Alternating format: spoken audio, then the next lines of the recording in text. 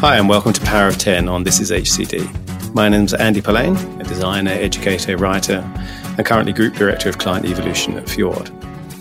The Power of 10 is about design operating at many levels, from thoughtful detail to organisational transformation, and how that's kind of nested inside each other in a very sort of fractal way. So small things make a big difference, and the whole ecosystem makes itself felt through lots of small details. My guest today is Dignan, founder and CEO of The Ready, a global organisational transformation and coaching practice. He helps companies large and small adopt new forms of self-organisation and dynamic teaming, and is also the author of an excellent book called Brave New Work. I'm actually going to start by reading the intro to the epilogue of the book because it kind of frames the rationale for everything else. Deep down, I think we all have a pretty good idea of what will happen if we don't change how we work. We're watching it unfold in slow motion right now. Massive bureaucracies lacking conscience or purpose. Startups meant to disrupt the status quo, unintentionally entrenching it. Rampant inequality, wage stagnation, workers displaced by technology funded with the profits from their labour. Nationalism, hacked democracy. A stock market driven more by policy and punditry than performance. And the coup de grace, accelerating climate change that threatens the safety and security of billions of people. All of it the result of our mindless adherence to the ways of the past, to an operating system that fundamentally misunderstands complexity and human nature. This isn't the uplifting capitalism of a burgeoning economy. It's advanced capitalism at its best and crony capitalism at its worst. That future doesn't work for me. Somehow we have to reconcile that 20th century bureaucracy and capitalism got us here, but they won't get us where we need to go unless they and we evolve. At the core of Aaron's book of Brave New Work is the OS canvas. And although the epilogue that I just read is really the call to arms, the OS canvas is the structural kind of part of the way to approach it. And the way it's structured is it's got 12 boxes in it. So it's very easy, very just kind of put up on the wall. And those boxes are purpose, so how we orient and steer; authority, how we share power and make decisions; structure, how we organize and team; strategy, how we plan and prioritize; resources, how we invest our time and money; innovation, how we learn and evolve; workflow, how we divide and do the work; meetings, how we convene and coordinate; information, how we share and use data; membership, how we define and cultivate relationships; mastery, how we grow and mature; and compensation, how we pay and provide. In the OS canvas, what he does is then look through these tensions and practices. So what's the tension? What is it that is preventing you from being positive or people positive or complexity conscious in either one of these? So that might be something like we spend too much time trying to predict the future. And then what are the practices that you might do as a response? And some of those things are little experiments that you can do. So work in public by making workflow and work in progress visible to other teams. So that could be something around the tension in meetings and communications. And I'm reading here from these tension and practice cards that I also got when I bought the book, which is very nice. But you can see them also on the Ready, and I'll put some links to the show notes.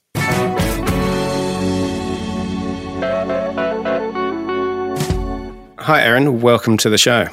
Thanks for having me. So I've just read the opening bit of your epilogue, which is really about painting a pretty dark and dismal future of work, which I think most of us can probably relate to as well. So I'm guessing, was that the trigger for the book? Well, how did you get to kind of where you are now? Yeah, it's funny, actually. I wanted to write the fourth part of the book, that epilogue, before I wanted to write the rest of it. And I think I sort of had to write the rest of it to get the excuse to say the things at the end. But really, I don't know. I just feel like we're in a very important moment right now, not just this year, but maybe this decade, where we can see the ways of the past kind of, failing us, these bureaucracies, these hierarchies, these old versions of power, failing us ecologically, failing us politically, failing us socially, and even in business, not really living up to everything that we think it can be. So it does feel like we have a choice, right, to sort of recede back into the ways of the past and double down on some of the, traditions and ways of working that have got us here, or to, embark on something new, or at least something that's a little bit novel to most of us. So that was sort of where my head was at, was that the book was maybe a chance to try to move things, nudge things in one direction versus the other. And I came to this really, I would say, almost accidentally. I mean, I have followed questions my entire career. I've followed my curiosity. And while I used to be curious about technology and disruption and things that were changing, culture in the world, I have become more and more enamored with the change itself in the last decade of my life, and our inability to adapt at scale, our inability to have important institutions continually evolve and refine themselves in a way that feels both kind of strategically relevant, but also humanist. And so that's kind of been my journey, is basically going from interested in the things causing the change to interested in the change itself and how we can navigate that as founders, as leaders, as team members, and just as citizens, frankly. Yeah, I mean, I've had a similar path where I think I used to design interactive things. And then I sort of switched to thinking about organizations, actually, which sort of brought me into service design and then thinking about designing services. And then I've sort of come back to organizations, but actually more recently in the last few years, realized that most of the conversations I was having with clients weren't kind of really about their organization as such. It was all people stuff. And most of the things that kind of got in the way was people stuff as well. It was quite a lot of fear, mostly, I think, and well-founded fear. Sure. There's a kind of bit in the book, and I've seen you talk about this, about the sabotage document. Can you just very briefly talk about this? Because it was just remarkable. Yeah. So several years ago, this document was declassified. And basically what it is it's a guide to simple sabotage that was written by the precursor to the CIA in the United States. And their desire was to help people that were sort of inside enemy lines to slow down and destabilize and ultimately undermine businesses that were, on the other side of the war. And so they crafted these recommendations. And because they haven't been declassified for decades and decades, when we finally got to read them, everybody, that sort of runs in the circles I run in was kind of flabbergasted, because it describes these things that we all do at work all the time. It talks about creating committees to make decisions and making them as large as possible, and relitigating decisions after the meeting around the water cooler or Slack or what have you, and haggling over the precise wording of communications and all these things that are sort of normal inside large organizations today. And so I just remark at the idea that, somehow in the last 80 years, work has become indistinguishable from sabotage, and how odd and very bizarre that is. It is. It's. I read it, and I've worked in several large organizations. I'll put a link to it in the show notes, because it's kind of hilarious and also sort of face palming to read it. I mean, going back to I was just talking about people. You talk about complexity conscious, which I kind of wrote about recently too, and this difference between complicated and complex, and also being people positive. And they're the two threads that kind of run all the way through the OS canvas that you've created. Can you just talk about what you mean about those two things? Yeah. I was right from the get-go with the book, I was struggling to help articulate what are the mindsets and the kind of foundational understandings that, this gaggle of companies that I followed seemed to have.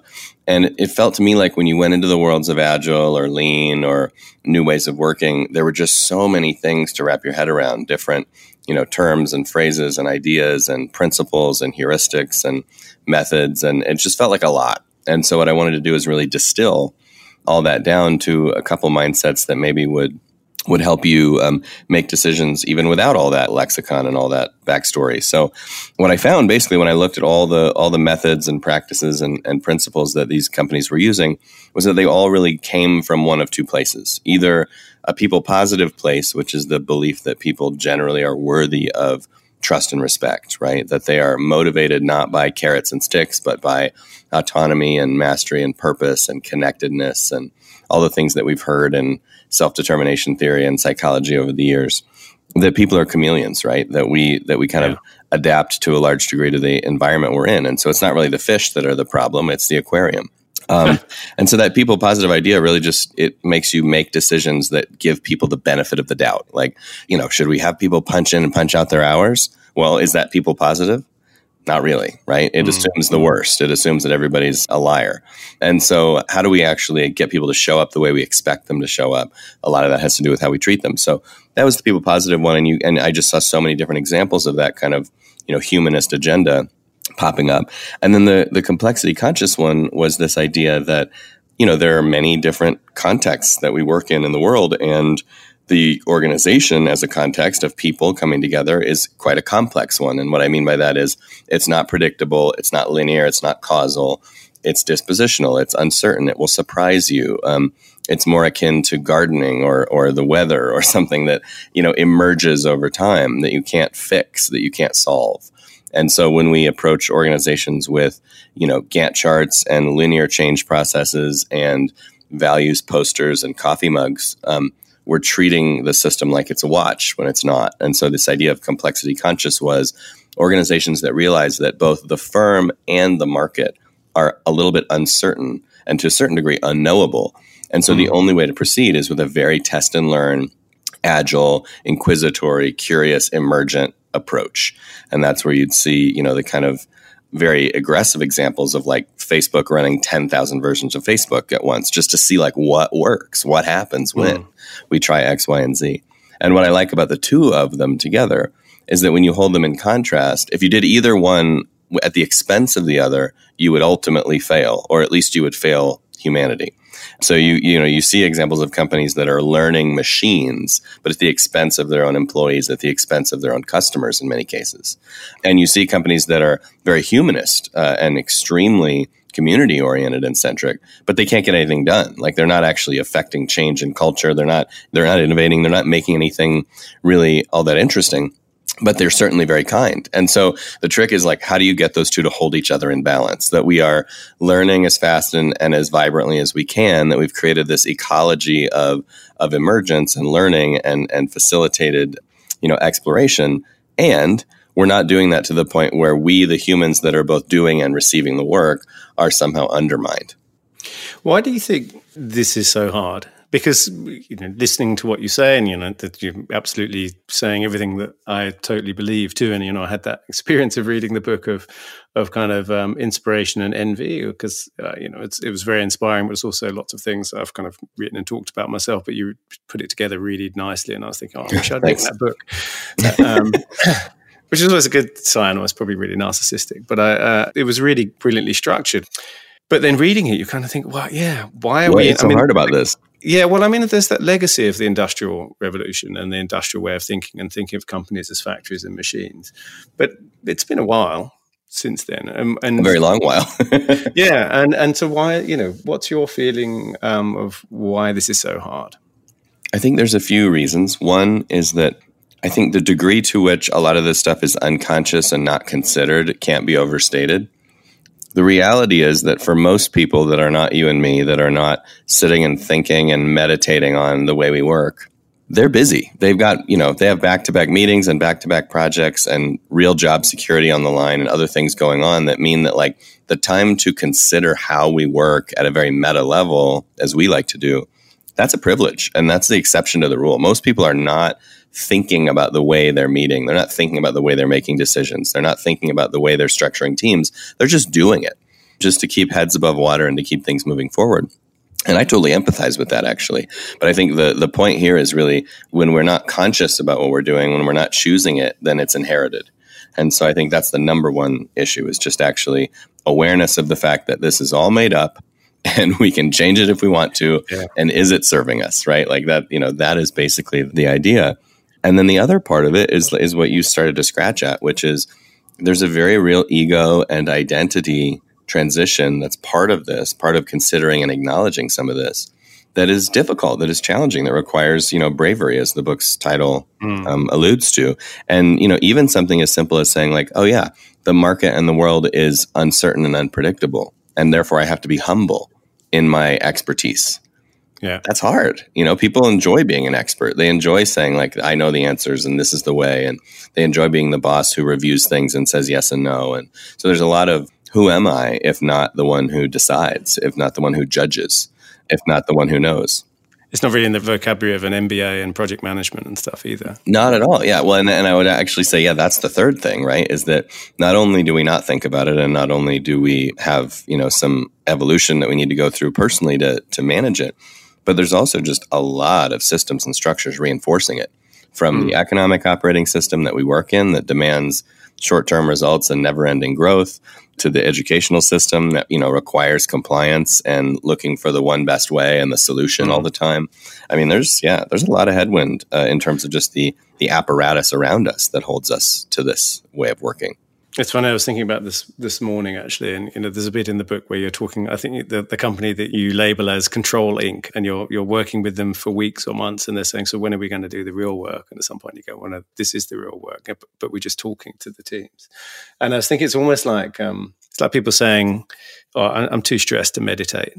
I don't, and it's this kind of very bizarre. I mean, it's a very bizarre thing. We're too busy working to think about how we work. It's quite remarkable when you think about it. It's just like Usain Bolt saying, "I'm too busy running to kind of think about how I sprint." It's just crazy, right? It's a very human pattern, and it's funny because the advice against it has come out over and over in different ways, right? The old saying, that was attributed to like Lincoln's time of, if I had 5 minutes to cut down a tree, I'd spend 4 minutes sharpening my axe. That's the same wisdom. It's the wisdom of like the method matters and the tools matter and the way matters more than just the activity. And then my favorite comic from a little while ago, these folks pushing a cart up a hill with square wheels, and there's someone offering a round wheel, and they're like, "No, we don't have time for that." It's a very human thing, and I do it too. I mean, I think I would almost put it on the order of a cognitive bias, that when we're really in it, when we're really in the shit, we don't want to pull out, we don't want to look up, we somehow think we have to press on. And so that's something to fight. And I think, you fight it 30 minutes a week, 1 hour a week, right? Just do the retrospective at the end of the week. Take the moment at the end of the meeting to just ask, what'd you notice? What can we do better? I think finding those little pockets is a great way to start. Well, talking of ways of starting, one of the things that, you earn the right to say the thing at the end, because the OS Canvas is a really good structure through which you share a lot of what's clearly your war stories. I just want to sort of come to something here, because we talked a lot before about all the different structures and things, and frameworks get talked about a lot in business. Right? We've got this kind of innovation framework, got this framework, and so on and so forth. But frameworks always seem to me to fail because they're an abstraction of the messiness of the real thing. They're reductive. But this isn't this. So tell me about how you arrived at this, apart from the fact that Canvases are obviously a very popular thing to do, but there's something different about this to just a framework, right? It's not that you could just execute this and everything's going to be fine. Right. Well, I mean, for starters, there's no answers in it. We wanted to create a mirror more than a framework. And so what we were looking for is, if you're looking in the mirror, you're reflecting, you're noticing, right? And so the thought was, where should we focus our attention when we reflect, when we notice? And because it's such a big field, right? When people start to really think about how they work and how they organize, they're like, oh my God, there's a million places to start. Where should we start? And so what we did is we collected the principles and the practices of these many firms, I think close to 70 that we looked at for the book. And as we would look, we would say, what is different about this company? What is unique that allows them to kind of buck the trend of bureaucracy in some way, shape, or form? And when we found something, we would sort of pin it to the wall. Okay, here's a practice. Here's a way of meeting. Here's a way of deciding. Here's a way of thinking about, power. Here's a way of thinking about compensation. And as we pinned them to the wall, both virtually and physically, they started to coalesce around these spaces. And so we realized, these spaces are, the front. These are the areas that are most in flux in terms of the future of work. They're not comprehensive. They're not exhaustive. They're not every possible thing you have to figure out at work. They're just the 12 spaces that we found when we looked at like, where are things really being shaken up? And so it's a mirror. It's 12 boxes that look at you and say, hey, what do you believe about authority? And what do you actually do? What do you believe about workflow? And what do you actually do? What do you believe about mastery and learning and development? What do you actually do? And then once you can articulate that to yourself, then to say, how's that going for you? It's almost like a therapist, right? It's a therapist in the form of a framework. Yeah. So yeah, how's that going for you? My wife's dad used to say when she was little, does it hurt when you do that? Yeah. Don't do that then. So it sort of is that, I think. And in that way, it's not a framework. It's really just a vessel that wants to collect some consciousness and some awareness and help us be more deliberate about the way we work when we're designing it or trying new things. So I want to ask you something here, because I've had several clients where there's a kind of where, I could imagine talking about this with them. I'd imagine you get this a lot. There's lots of nods. There's usually some sort of shameful kind of giggles and, oh, yeah. No. And I've had also clients who've, just looked through their calendars. One of the biggest things they have the problem with is focus, right? And we want to do this new thing. Okay, you need to clear your calendars for a week. Oh, well, we can't afford to do that. It goes back to that, what we were just saying before. But a thing that creeps in is a kind of sense of learned helplessness where we can't do anything else. And sure. I'm interested about kind of how you tackle that. Well, I think one of the reasons that I think a lot of this stuff, a lot of change struggles, is that it happens to people. Even when we say that it doesn't, it really kind of does. And it's sort of like, you're going to learn these agile methods, or you're going to, we're going to change this structure and you're a part of that. Or there's a lot of things happening that are additional to what's going on. So the first thing that I always like to start with is just for every team, what are the tensions that are holding them back from doing their best work in their own opinion? And wouldn't they like to try changing that stuff? And I just find that when people are working on the thing that's driving them nuts, they find more time than when they're working on the thing that is important for the organization. And so we just start with that. We start with what is present and alive for real people in their real teams. And if they want to start there, then that'll help us build up a little bit of momentum and a little bit of belief, frankly, that like something can happen, something can be done. So I think that's definitely a part of it. And then the other two parts of it are, if you're doing this work effectively, it's happening in the actual work. It's not some other, you might do an offsite here or there. You might take an hour here or there. But like most of this is in the meeting, in the discussion, in the moment, in the brainstorm. We're going to do it differently. So to me, it doesn't take away from the work. In many cases, it streamlines it. It speeds it up. And you see that with teams that are, in the early weeks and months of this work. They're like, oh, wow, I'm getting time back. It's not that I'm losing time. We're getting faster. We're getting more effective. It just took a little bit of practice. So the first few tries are rough. And then later on, things get, quite good. So it's sort of like, practice and go slow to go fast kind of thing. And then the last thing is, we always talk about start by stopping. One of the best ways to get started to get rid of bureaucracy is actually to get rid of things, not to add things, right? So get rid of that travel policy, get rid of that meeting, get rid of that structure, and just let it breathe for a minute before we do anything. And that feels really counterintuitive, but is obviously quite freeing and requires no additional commitments. It's really true. I think I might have said this in the previous podcast as well, but I get often asked, what do we need to do to be more innovative? And whenever I frame the question the other way around, well, what's getting in the way of it happening spontaneously? All the answers come, and it's quite remarkable we have too many meetings and we're all in different offices and stuff. And it's all, the knowledge is kind of there. The pain is certainly there, I think. For sure. I've got a question for you. You do sort of allude to it in the book, or answer it actually, but let's ask it here, which is, how do you answer the question from the CEO or the senior stakeholder, whoever's employed you, let's say, who says, okay, so what's the plan then? Let's see the plan. How's this going to turn out? How am I going to know this is going to work? Yeah, the plan question is infamous. A couple things happen there. One, we try to zoom back and talk about, what is knowable and what is unknowable, and what is the true nature of an organization, right? So the nature of an organization is everybody is not going through this in the same pace and the same speed and the same steps. What we're looking for is not an end state, right? We're not looking to be done implementing X. We're looking for a continuous participatory change state. We're looking for the state of this organization keeps getting better all by itself. And so that is a very different thing to try to strive for. So all we're doing is really trying to create patterns. We're trying to poke the bear and see what happens. And if we like what happens, do more of that. And if we don't like what happens, do less of that. And so to me, it is, I sort of liken it to gardening or cooking or anything where you're kind of in dialogue with the subject matter. We're just going to be playing. And if things are getting better, we're succeeding, and we'll keep playing. And so often with folks that are looking for a plan, we'll say, instead of a plan, why don't we just start a few experiments that are sort of principled experiments where we have a very strong opinion about what might happen, with tight timelines and safe to try structure and scale and learning metrics. And we'll know very quickly if we're moving in the right direction. And wouldn't that be better than, a Gantt chart and a 16-page plan that is ultimately a lie committed to paper? And for the ones that get that, we proceed. And frankly, for the ones that are not ready to hear that, there's plenty of other work to do. So we're not really in the business of convincing anymore.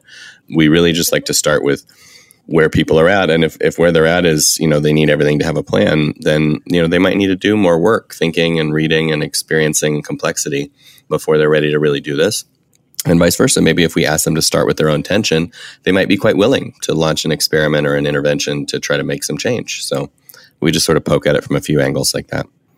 There is the story in the book where the person says, yes, okay, but I can't go back to my boss with that. I need a plan. Yeah, sometimes you do go around and around and around, and that's that's a good time to stop. So on Power of 10, I talk about this idea of design, and it's not just design really, but kind of working at lots of different levels. It's very fractal in the sense that you as you start working your way up, you go, well, that thing is nested inside this thing, and it's nested inside this thing, and that's the nature of complexity, right? They all kind of work in an ecosystem and with each other. But one of the things I think that's interesting, and you talk about, it's really what the OS Canvas is about, is there are small things you can change within the system that actually start to change the whole system. And so my final question for you is, what one small thing, and it doesn't have to be in business, it could be something else in life, do you think has either been so well designed that it kind of changed everything, or should be redesigned or rethought in order to have a massive change? Well, for the left field answer is how we board airplanes. How we board airplanes is, for the most part, with a few airline exceptions, complete hogwash. Like it flies in the face of the science. It flies in the face of the human experience. It is just bad all the way around. You've been flying a lot recently. Yeah, I have. Yeah, obviously. So that one I think is probably my funny answer. And then I think inside business, honestly, the thing that goes a long way is actually just focusing on a little bit more equal talk time. Just really looking at like who needs to step up and step back so that voices are heard more equivalently. It's funny how simple that is, but what a difference it makes in terms of what we hear and how we listen and what kind of spaces are made and who's included. So I think that's one that I like to notice and point out when I see it. Yeah, that's a very good one. It's also so overdue, right? Yeah, very much so. A few centuries, Listen, I'd love to, I know you've got to go, I'd love to have you back on and talk about, since you've written the book, what you've learned since, or what you would like to have kind of put in, or what would be a sort of addendum to it, or what's been the responses to it as well. Oh yeah, part 2. No, that'll be good, because we're just starting to see the reactions and the results and some new projects spun up on the back of it. So we'll have really good learnings probably to share in the coming months. Brilliant. Okay. Well, you're on. I'm going to hold you to that. All right. Fantastic. Aaron, thank you very much indeed. Yeah, likewise. Talk soon. Thanks for listening to Power of 10. If you want to learn more about other shows on the This Is HCD network, visit thisishcd.com, where you'll find ProdPod with Adrian Tan, Ethnopod with Dr. John Curran, and Bringing Design Closer with Jerry Scullion. You'll also find the transcripts and links mentioned in the show, and where you can also sign up to our newsletter, join our Slack channel to connect with other designers all around the world. My name's Andy Polaine. Thank you for listening, and I'll see you next time.